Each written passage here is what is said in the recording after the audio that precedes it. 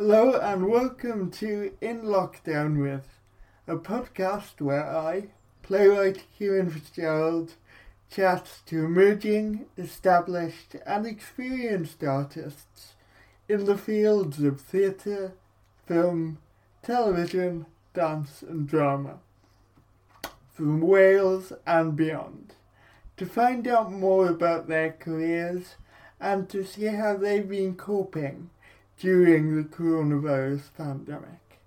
Expect laughs, gossip, and an insight into the careers of some of Wales's best-known creatives. If you enjoy this podcast, please like and subscribe on Apple Podcasts and Spotify. Thank you. Hello and welcome to this episode of In Lockdown With me, Kieran Fitzgerald. Today my guest is writer and actor Ollie Lansley. Hi Ollie, how's it going? Hello, it's going very well, thank you. Yeah, lovely to be here. How's your lockdown been? How has my lockdown been? It's been a lockdown. Well, the first one was pretty full on. The second one sort of feels like I don't know, it feels very different. It feels like it hasn't really happened. Yeah. So it's certainly been a very strange year, but everything feels a bit more positive now. You know, we're starting to vaccinate people and we've got Christmas, and so it feels okay at the moment. It seems like there's light at the end of the tunnel. Exactly. It feels like there's light at the end of the tunnel. That's a very good way to put it. Yes. Even though it is cold. Hopefully in the spring we'll be making work in theatres, maybe. Fingers crossed. I feel like that's what everyone is that's the feeling that everyone's got. Like, spring is when, you know, we unleash it all and we get to get back in rooms again. Definitely. I wanted to start the same way I start every one of these episodes and ask you, how did you first get interested in theatre? Well, I sort of I kind of knew what I wanted to do, like, from a really, really young age. So I guess even at, like, primary school, I knew I loved it. I was in the school plays, and I was really apparently when I was very young, still at primary school, I would put on shows in my parents' front garden for the neighbours. I was like one of those annoying, precocious kids, and just knew the whole time. And then when I went through secondary school, I did every opportunity that came up. I did like weekend schools and National Youth Theatre and Surrey Youth Theatre and stuff like that. And I just sort of basically did everything that I could get my hands on. And at secondary school, during one of the summer holidays, I put on a show. You basically convinced them to let me have the drama studio and put a show on. So I was always kind of making stuff and doing stuff. I don't know quite where that came from, because there's no one in my family that is in any way connected. You know, my dad's a builder, my mum worked in the NHS, so there's no sort of... And they're all very, my family is very... My sister was not interested, so where it came from, I don't know. But I sort of had that interest very early. And then I just, I just kind of took every opportunity that I got. But I was also very sort of... I'm very much someone who wanted to do it as opposed to sort of sit and learn about it. I was like, I just want to get up there and get on a stage and grab it. And, that's the way that I learn, I suppose. It sounds like you kind of started making your own work at a really young age, like wanting to make your own work. I guess I did. I mean, I never thought about it like that. But yeah, I guess I was, at school, I would be putting on little shows, and I remember getting like an old VHS video camera and making little videos and stories at secondary school, and like, all the kind of devising you do in drama, which there's much less of it in school now than there was when I was at school. But yeah, I think I really took to that from early on, and the sort of, I suppose, it's a more collaborative approach to making theatre, which again, comes down to my fantastic drama teachers. I was very lucky at school to have really brilliant teachers who kind of nurtured that in me, and I was very, very lucky that, you know, in a state school like mine, to have people that Mr. Neil, Miss Smith, and Mr. Morris were my drama teachers, and they were all fantastic, and they kind of, the shows they put on were great, and they really encouraged and nurtured that in me, I think, and that kind of gave me a great start. And when did you kind of start thinking, this is what I want to do, I want a career in this somehow? I think by secondary school I knew that. I think at that time I just thought I wanted to be an actor. So I think although I was doing this stuff, and like I said, you know, when I was at secondary school, I put on this show in the drama studio, and I was making stuff. I don't think I really thought of like the idea of being. I directed that show, but I never really thought about that idea of being of the theatre maker or a writer or stuff like that. I think I was very much thinking about it from the acting side. Like you were taking on these roles of directing and writing, but not really knowing. Almost. Yeah. Exactly. I was sort of doing it because I wanted to act in it.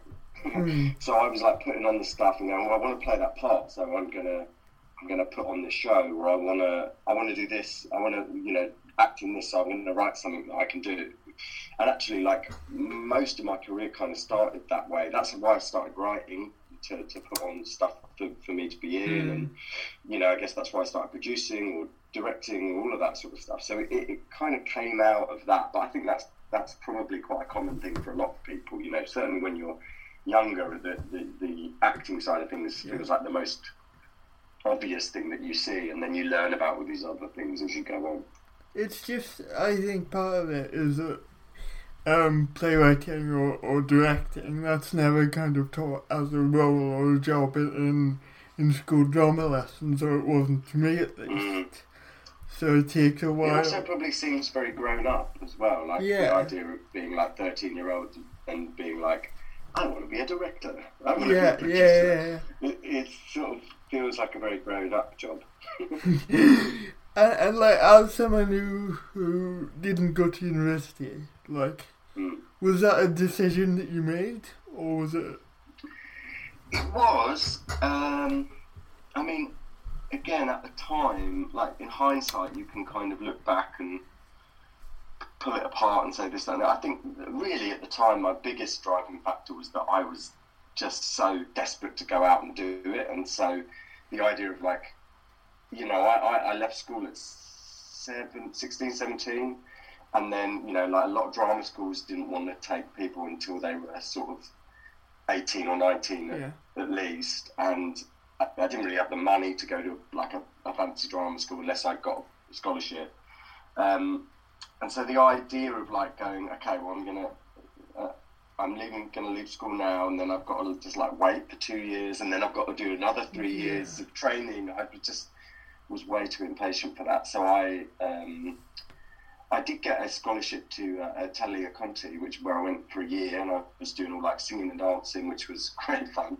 And I managed to get that because I used to do their Sunday schools that they did, like associate schools, and they were very kind to me, and they gave me a scholarship. But I sort of stayed there for a year, and then I started doing like making lunchtime theatre, and again I started putting on shows in their studio.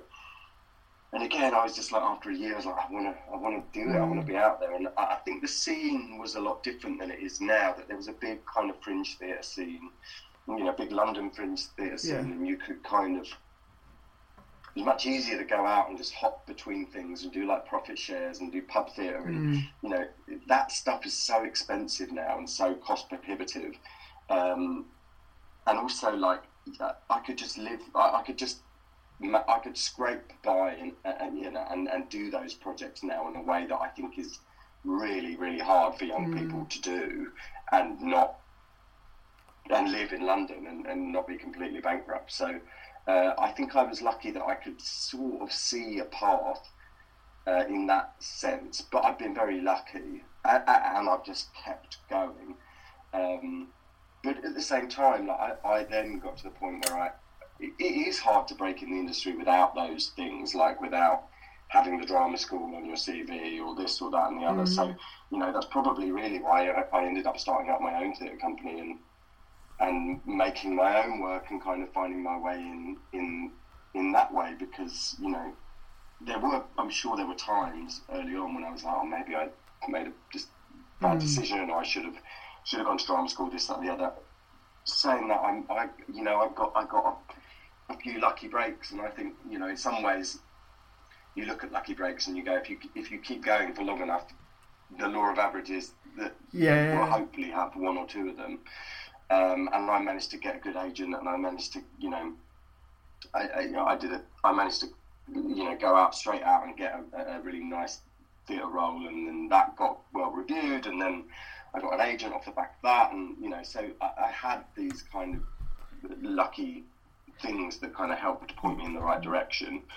Did it ever really feel like a disadvantage not going to drama school? I think if for my career I only ever wanted to just be an actor, then I think at times it might have felt like a disadvantage. Saying that, I got, when I was, God, how old was I? In my early 30s, I managed to, again, this very, you know, amazing stroke of luck, I managed to get this amazing role playing Kenny Everett in this BBC film, which is this incredible, like, lead role that, you know, all these fancy actors were up for, and I got that role through, I went into the production company who were making it to have a meeting as a writer about something. They were in the process of trying to cast it. They've been trying to cast him for ages, and they hadn't had any luck. And in that meeting, I was like, what else are you doing? And they mentioned this thing, and this Kenny Everett thing, and my eyes lit up, and I was like, oh my God, that's amazing. Who's going to play it? I was super excited about it. And I have no idea why or how, but the producer that I was with just sort of went, oh, okay. And then the next day I got a phone call saying, you know, come in and audition. And somehow I got it. And, you know, like, that was just an absolute kind of stroke of fate that gave me this incredible role, which, you know, had a huge impact on my acting career. So there's a world where if I'd have gone to drama school and had a different path, that I wouldn't have ended up in that wouldn't have happened position or in that role. So, you know, it's very hard to know. I think when you're in a position where you're sort of struggling or you want more from your career, it's very easy to look back and go, well, would this have changed things? Would that have made a difference? Like, did I make the wrong decision? But whenever you're in a positive place, you can look back and go, oh, all these things wouldn't have happened without this, that, and the other. I think the truth is that your path, the path that you take, is going to take you in a certain direction. I think if you work hard enough and you've got a certain amount of ability, but you work hard enough, you've got the right work ethic, and you keep going, you know, opportunities eventually will kind of present themselves if you can be open to them, you know. And I think that's a massive key as well. It is like being open to them, you know. It's the sort of law of attraction thing, but which is the hardest thing to do, particularly as an actor, when you need a job. But if you've got this sort of energy where it's like, you know, you're kind of closed to the sorry, that's my watch. If you're closed to the opportunities because you're frustrated or you're angry or you're slightly resentful, it sort of comes out in your spirit, and those opportunities don't happen. I mean, I know that sounds very airy-fairy, but I think there really is something to this thing of, you know, any actors out there will know that the moment that you're not bothered about getting a job is when you suddenly start to book them. You know, the moment that you book a holiday and you're like, you haven't had a job for a year, and you're like, right, I'm going to book away that 1 week in August, and then you get an audition that is that 1 week in August, and you kind of go into that audition going, oh, I don't need this job. But if you 100%, you get it. but isn't it? But if you go in with that attitude, oh, I don't need this, without being bothered about it, there's less of a chance that you will get it, don't you think? No, I think you don't want to go in being like, oh, I don't want to get it, I'm not interested. But what you do want to do is go in feeling like free of the burden of like, if you're going into an audition being like, I have to get this job, it's so important, like my life depends on it, like this is the only opportunity I've had, and this, that and the other, like that is a weight, that burden of pressure on you is hard, and you know, people feel that when you're auditioning, you know, people that are auditioning, you feel that sort of desperation, if you like, and that kind of, you know, whereas if you're just strolling in light and breezy and you go in, you make choices, also like as an actor, that pressure often doesn't is not going to colour your performance in a good way. If you're walking into a room, as an actor, I find often you want to be free, you want to be able to, you want to feel like you can take risks and, you know, make decisions and do that again. And, you know, for that, you want to kind of have a lightness to you. You want to take that pressure off your shoulders so you can go in and you can throw it around and you can, you know. So it's you know, it's a complicated one. And having been in that, having had those moments in my career where you're just like, oh, I just desperately want a job, saying to those people, hey, you know, lighten up, go in, don't worry about it, it's fine. It's one of the hardest things to cultivate, but looking back now from on my career and the opportunities that I've had, you know, you've just got to be completely flexible. You've got to roll with the punches. You've got, you know, unless you're one of those people that goes, you know, eat an Oxford RADA straight into work, you know, like, fine. But but otherwise, like a long career in this industry is about being adaptable, and it's about highs and lows, and it's about enjoying the process as much as the product. And you know, definitely, as long as you can do that, then I think you can just keep going. And you know, there is this sort of alchemy in it that is so hard to put its finger on. But I think you know, that's the sort of thing that we're all always trying to capture, I suppose. And I'm going to move on slightly,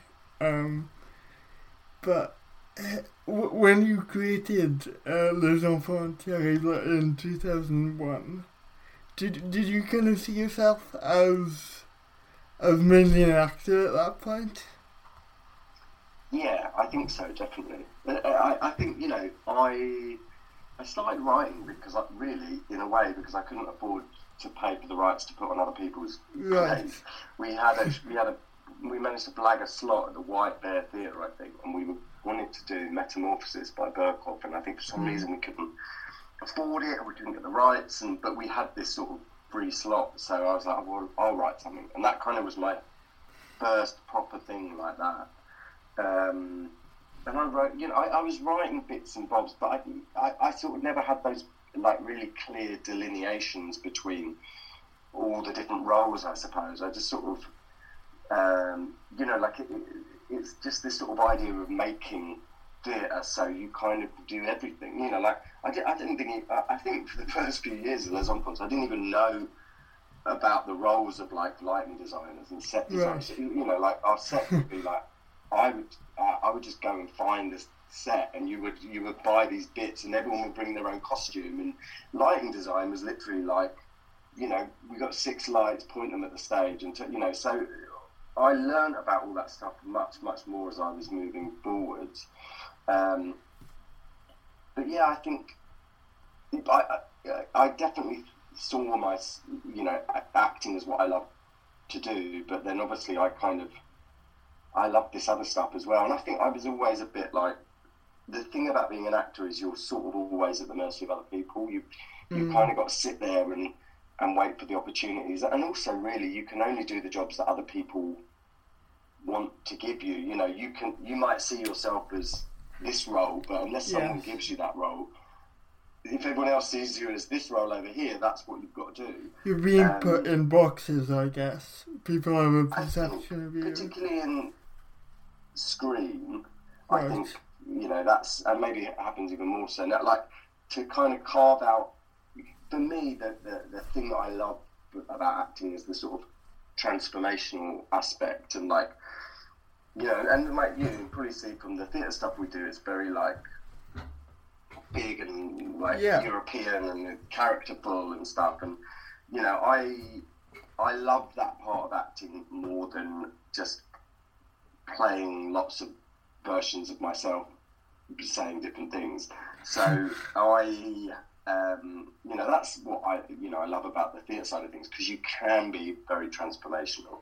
But then in the TV side, I guess I've you know, worked to kind of slightly cultivate a little avenue where I can just come in and do little bits. And that's why Kenny was so great, because I got to play a proper character, because he was such a character, the Kenny Everett thing. And so that kind of opened a few avenues in that regard. But so I think in a way, like, the acting is one of my favourite things in the world when you're playing a great part with a great team. There's a lot about that as a career that is not that. And so I think I would have gone a bit mad if everything was resting on the shoulders of just that. Does the bad outweigh the good, do you say? I guess that depends on what's happening in your career, I suppose. True. If I've been through all of those times. You know, I've gone through periods where like we were just doing so much with the theatre company, and we were travelling the world, and it was just incredible. I've gone through long periods where I've sort of been trying to do more TV stuff, and I've been out of work and just waiting for the phone to ring and not going on holiday in case an audition comes through, and that's not good. I've been at times when I've got these amazing highs like the Kenny thing, or that's led to these other lovely gigs, and you go and you do Doctor Who or Sherlock or Misfits, and you're, you know, on all these cool shows, and that's great. But I think you've just got to go, that's what it is. You know, I don't think there's any actor in the world that has the perfect career or has had the perfect career for their whole career. You know, you can pick actors now and go, you know, oh, Mark Rylance, and blah, blah, blah. But you know, Mark Rylance is so good because he, you know, 10 years ago, like most people wouldn't, 5 years ago, most people probably wouldn't have known who you were talking about. But he was just doing what he did, and he was absolutely brilliant at it, you know. He was a prolific theatre actor, wasn't he? Yeah, absolutely. And he was just, and he was happy with that as well. Yeah. You know, and that's why he was so brilliant, because he was like, you know, he turned down Spielberg the first time, didn't he? Because he was in the Globe, right. And you go, that's why I think he's so brilliant, because he did what he did, and you know, he focused on the work and the process of the work, and you know, I think that shows in him as, you know, as a performer, because there's this sort of joy to him, which is so amazing to watch. But I think, you know, I have friends in the industry who have been working, you know, like 20 years now, you know, or more. And there are times where I would look at their career and go, oh, I'm so jealous of that. And there are also times where you go, they've not worked for 18 months. So I just think that is the reality. Like, definitely. Very few. I think you could pick anyone. I think you could pick, you know, you could go to Brad Pitt and he would go, yeah, but I don't get offered these roles. You know, no one's got a perfect career. And also, you know, actors always want to do the things that they're not being asked to do more often than not. So I think that's the thing, you know. And again, you look at those people like Johnny Depp and Brad Pitt and all those sort of people. They've spent most of their lives trying so hard to escape and play the sort of roles that they've not been offered. So you know, that shows that even with people like that at the top of the tree, there's still that kind of dissatisfaction with what is coming their way as an actor. So I think you've just got to early on just go, this is going to be a process and a journey, and some bits are going to be great and some bits are going to be difficult, and some bits are going to be so busy you can't even breathe, and then some bits are going to be so quiet that you think they're never going to work again. And be open to everyone goes through that. Cameron Diaz has quit acting because she wasn't getting any jobs. Cameron Diaz. I didn't know that. God. She gave up because she wasn't getting offered stuff she wanted to do. Wow. My God. Yeah. But Wow, indeed. Let's bring her back. I'm going to move on slightly. I wonder if you could talk a little bit about your writing process. And is it the same on every project, or does it differ depending on what you're working on? Yeah, I think I'm starting to now, nearly 40, having been doing it for 20 years or so, starting to develop something that I could almost call a process. Okay. However, it still does differ a little bit depending on the project. I think now I'm starting to understand what works for me and what doesn't work for me, and but I think your process also changes as you as a person change. Like I used to sort of be the sort of person that would write down, and I heard a really good quote about this the other day. What is it? There's vomiters and what's the other one? Planners. Vomiters and planners. Yeah. I think that was on our thing, wasn't it? You mentioned this, last week. But now I'm getting better at planning, and so like I'm starting to. My process is sort of changing, and I'm changing a bit as a writer. But I think it does sort of sometimes depend on the project, and also like what I'm writing for.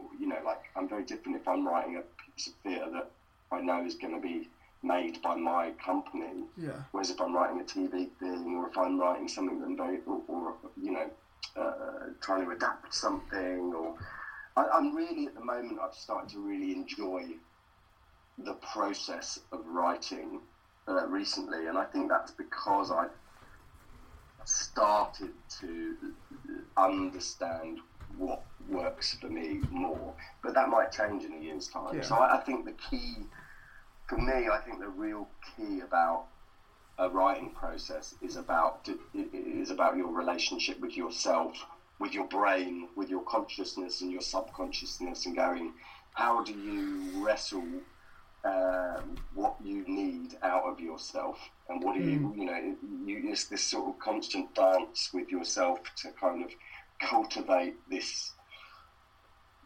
stuff in your brain so that it can come out of you. So that's kind of a roundabout answer, but I think I think it changes as your relationship with yourself changes in a way, because you're constantly pulling at that, I think. Yeah, I can see where you are with that. And yeah, that's a funny one, because I've asked quite a lot of writers that on this podcast, and like I couldn't answer that myself, so it's probably a really mean question. But I just think it's an interesting question as well, when you sort of go, what is my process? And I think it's probably a long development to kind of develop a process, I think. Yeah. I'm going to move on slightly. You've created several immersive theatre experiences with Les Enfants Terribles, including Alice's Adventures Underground in 2017. Again, in terms of process, how does it differ when you're creating something that is immersive and site-specific rather than in a traditional Prozarch sense?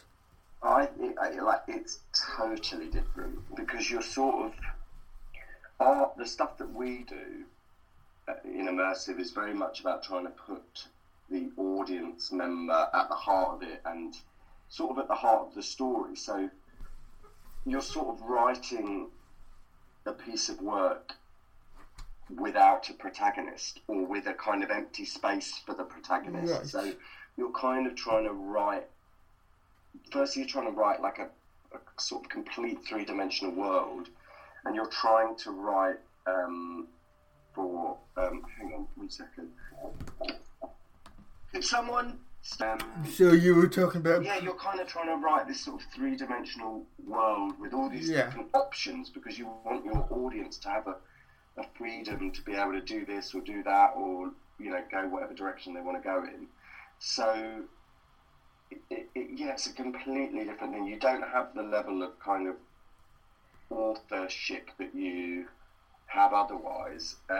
When you're writing a normal piece, it's much more, you're sort of collaborating with your audience, even though they're not there to be part of that process. And then as soon as you put them in, they will also then tell you what they want from it and how it works. So it's a very, very different process. And in Alice's Adventures Underground, how many different kind of storylines or possible outcomes did you have? Well, there's sort of 4 main different routes, but in terms of the experience that people can have, it's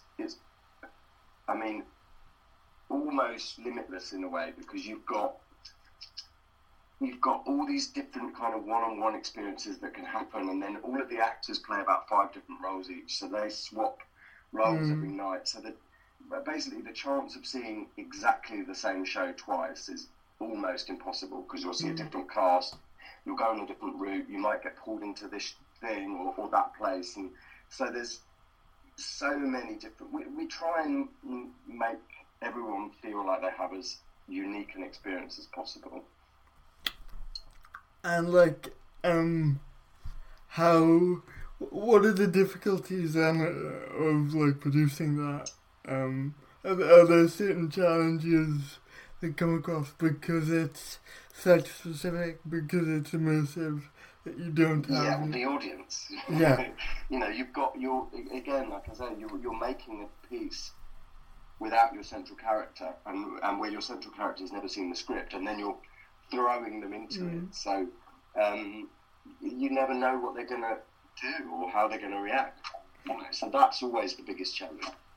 And then, dependent on where you're making it, you have all kinds of different, when we did Alice, we did it in the vaults, and you had issues with air conditioning and, water dripping from the ceiling and trains going overhead and, things that you would never normally have to think about. So, depending on where you do it, it's not this kind of sealed black box that a theatre is. It's a live, living space, which is what makes it amazing and exciting, but also makes it much more of a kind of interesting challenge. I'm going to move on. I'd like to talk about your TV stuff now. So you co-created your first TV series that was called Whites, and that was BBC Two. What was the difference? Again, it's about process and the difference between theatre and TV. Did you feel like you had less control? TV is definitely a more collaborative medium in the sense that, I particularly now, I'm lucky or pushy or however you want to look at it, but I'm lucky that I now get to be involved in my TV shows sort of from inception to, and I produce, and I'm Black, I directed as well, and I was in it and stuff like that. But certainly when you start off, and in this country traditionally it's a lot more of a separate process. Often the writers do their little bit and then they hand it to the director, and then the director does their bit, and then it goes into the edit, and then the sort of producer has the power. So there's a strange kind of relay race in this country that often happens. Is like the person with the ultimate power sort of moves as you go through the stages.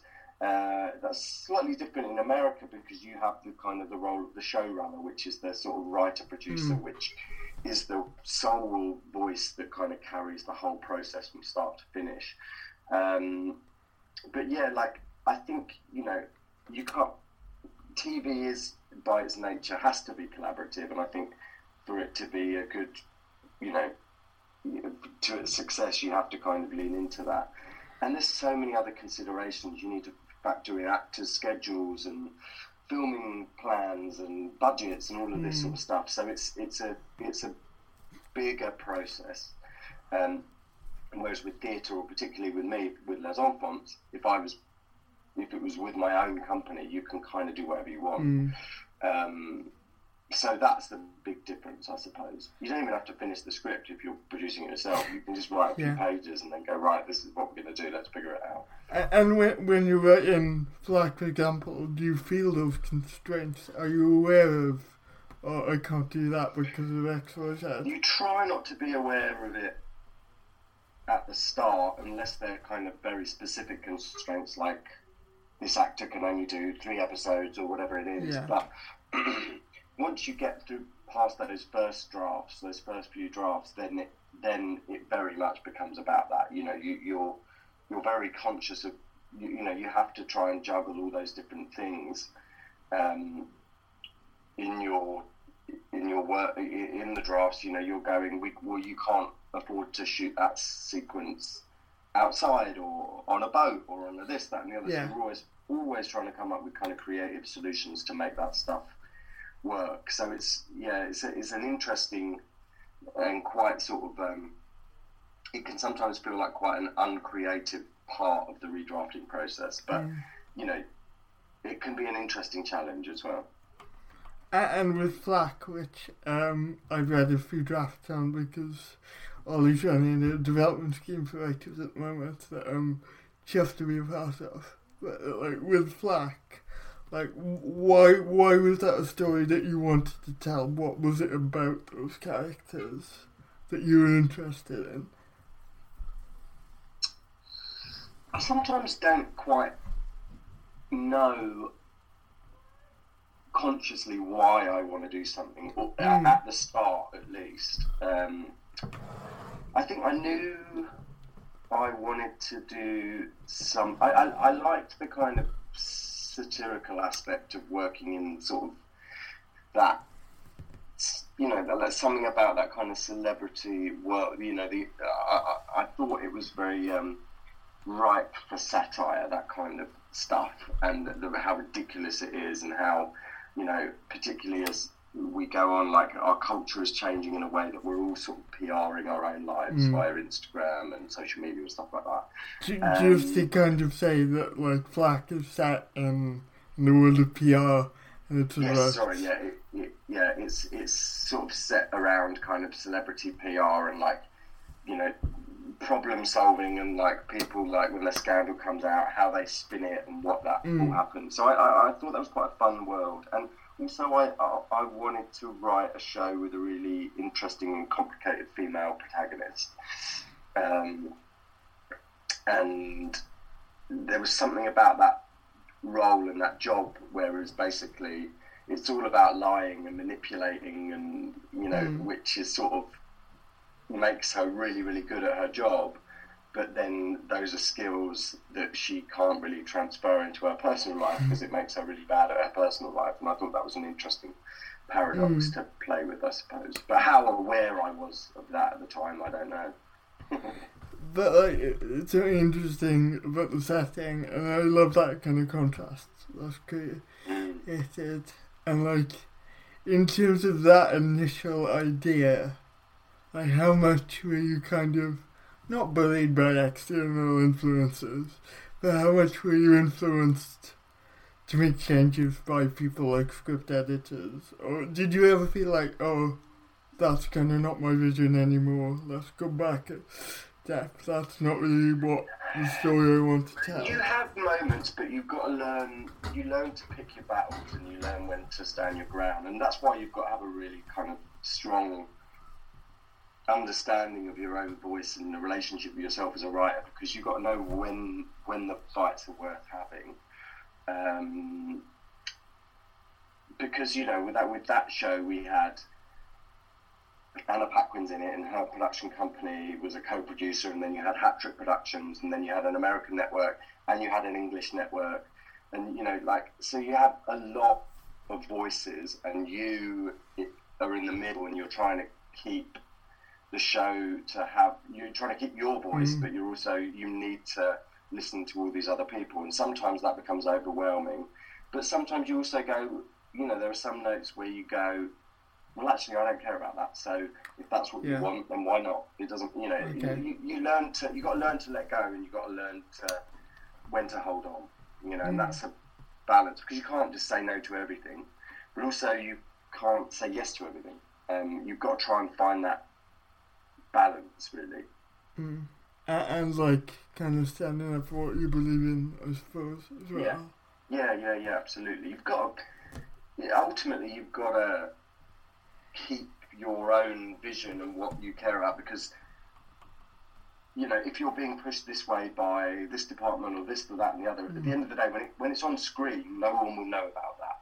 All they'll know is about what you've written. So you've got to kind of keep that at the back of your mind. But yeah, so it's a constant little dance and a little balance, trying to kind of spin all these plates and keep everyone happy, but at the same time keep the integrity of the show in place. Was there much of a difference between the American version and the British version?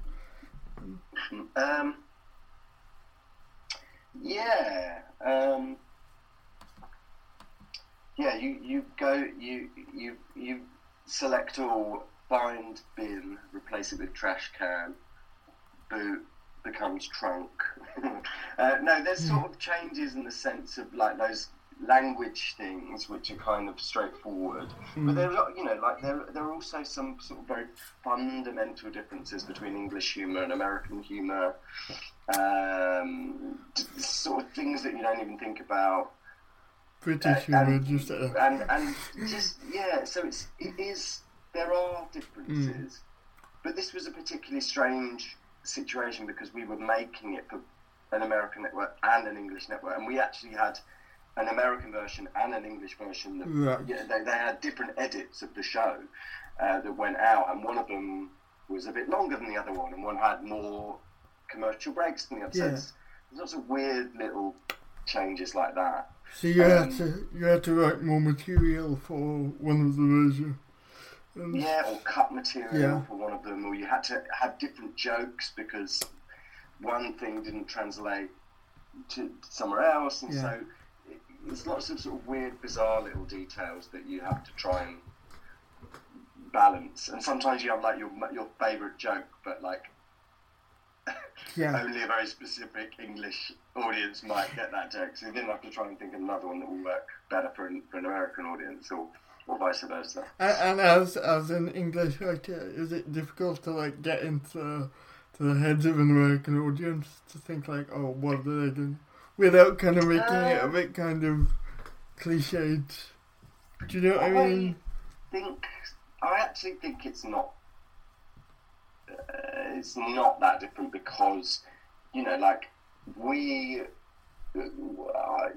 grown up on American television and American material. So actually, like, I watch more American shows than I watch English shows. So I think actually, weirdly, it's more straightforward than you perhaps think it will be at the start. I'm just, from my personal point of view, if I was ever in the situation that you wrote something which was quite universal in terms of like, not that it could be set anywhere, but like there's no kind of defining geographic features. But if I wrote something which was very kind of Welsh and very kind of,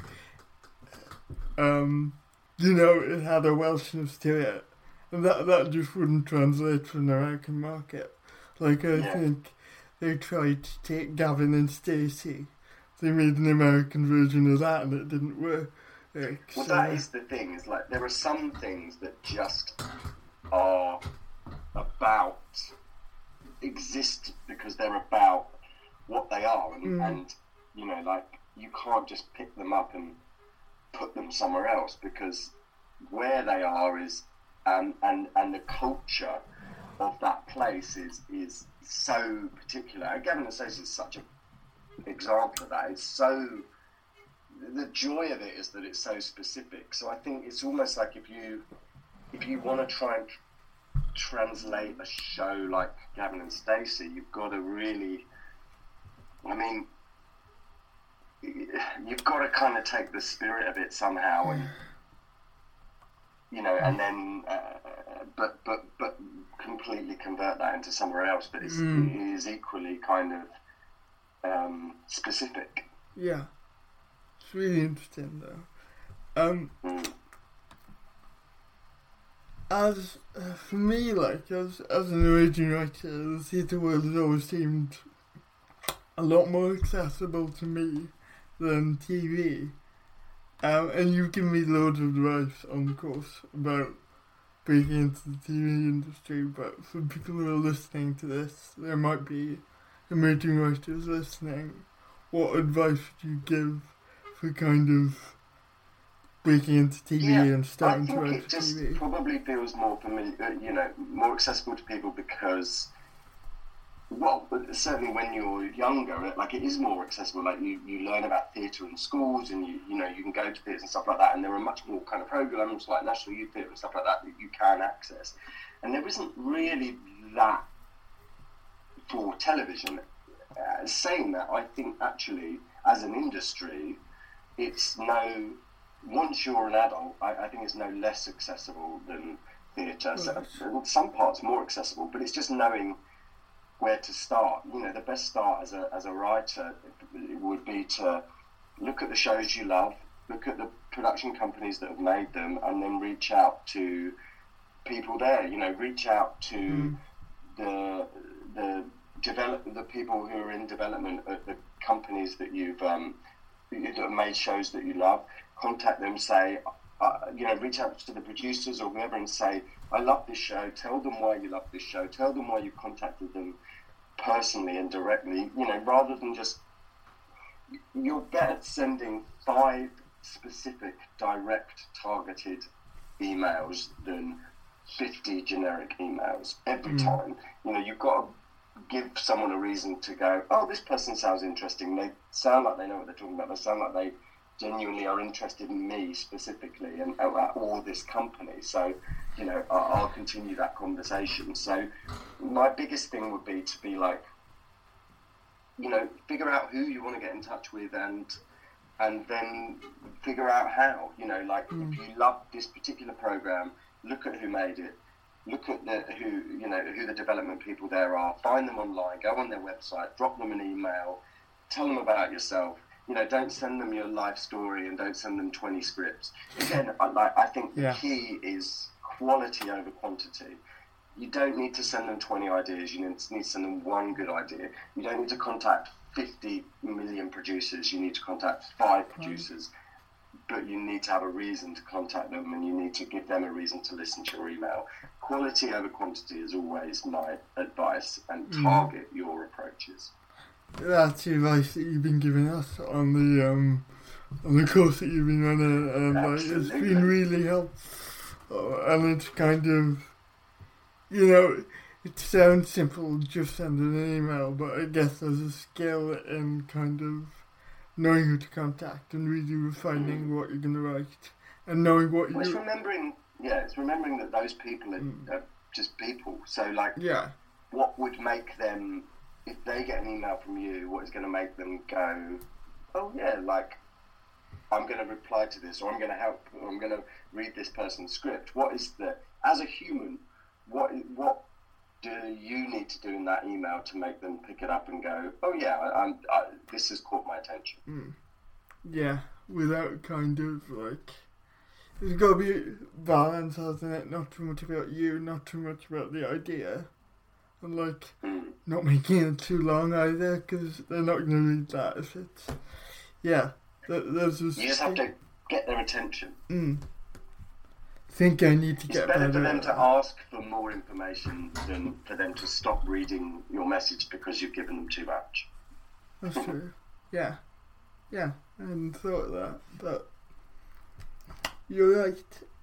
Lastly, before I let you go, what advice would you give to someone you've given loads of advice already, but what specific advice would you give to someone who is just starting out in the industry? I would say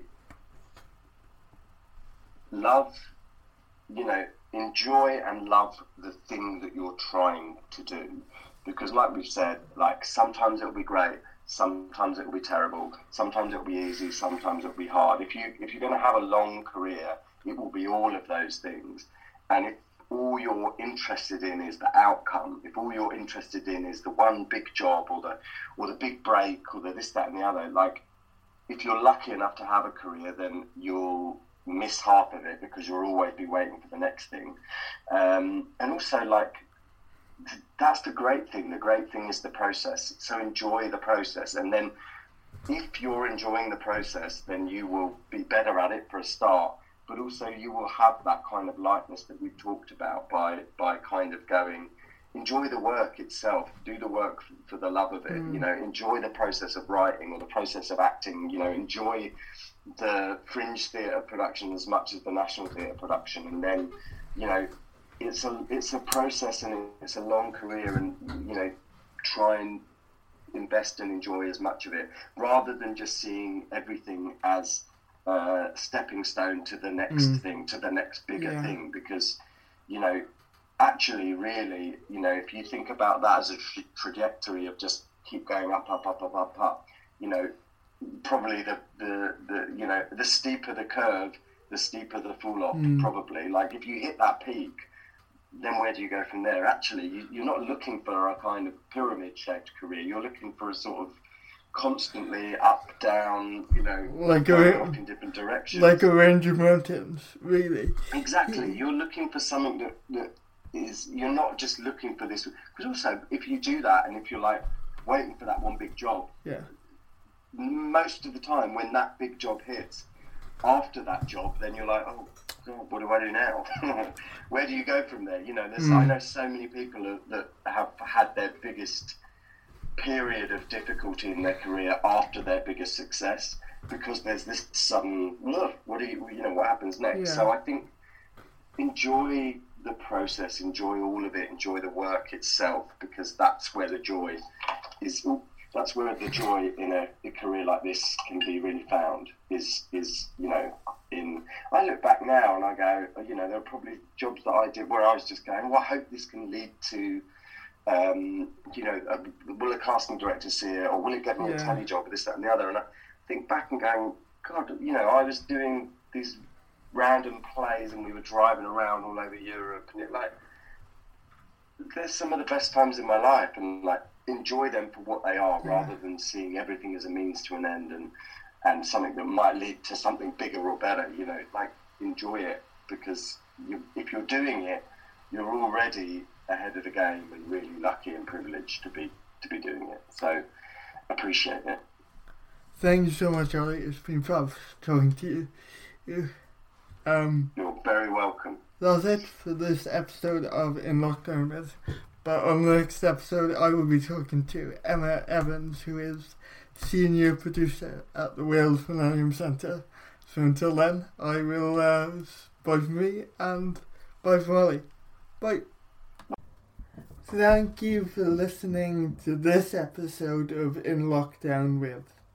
The podcast is written, produced and curated by me, Kieran Fitzgerald. Thank you to all my guests for taking the time to appear on the show.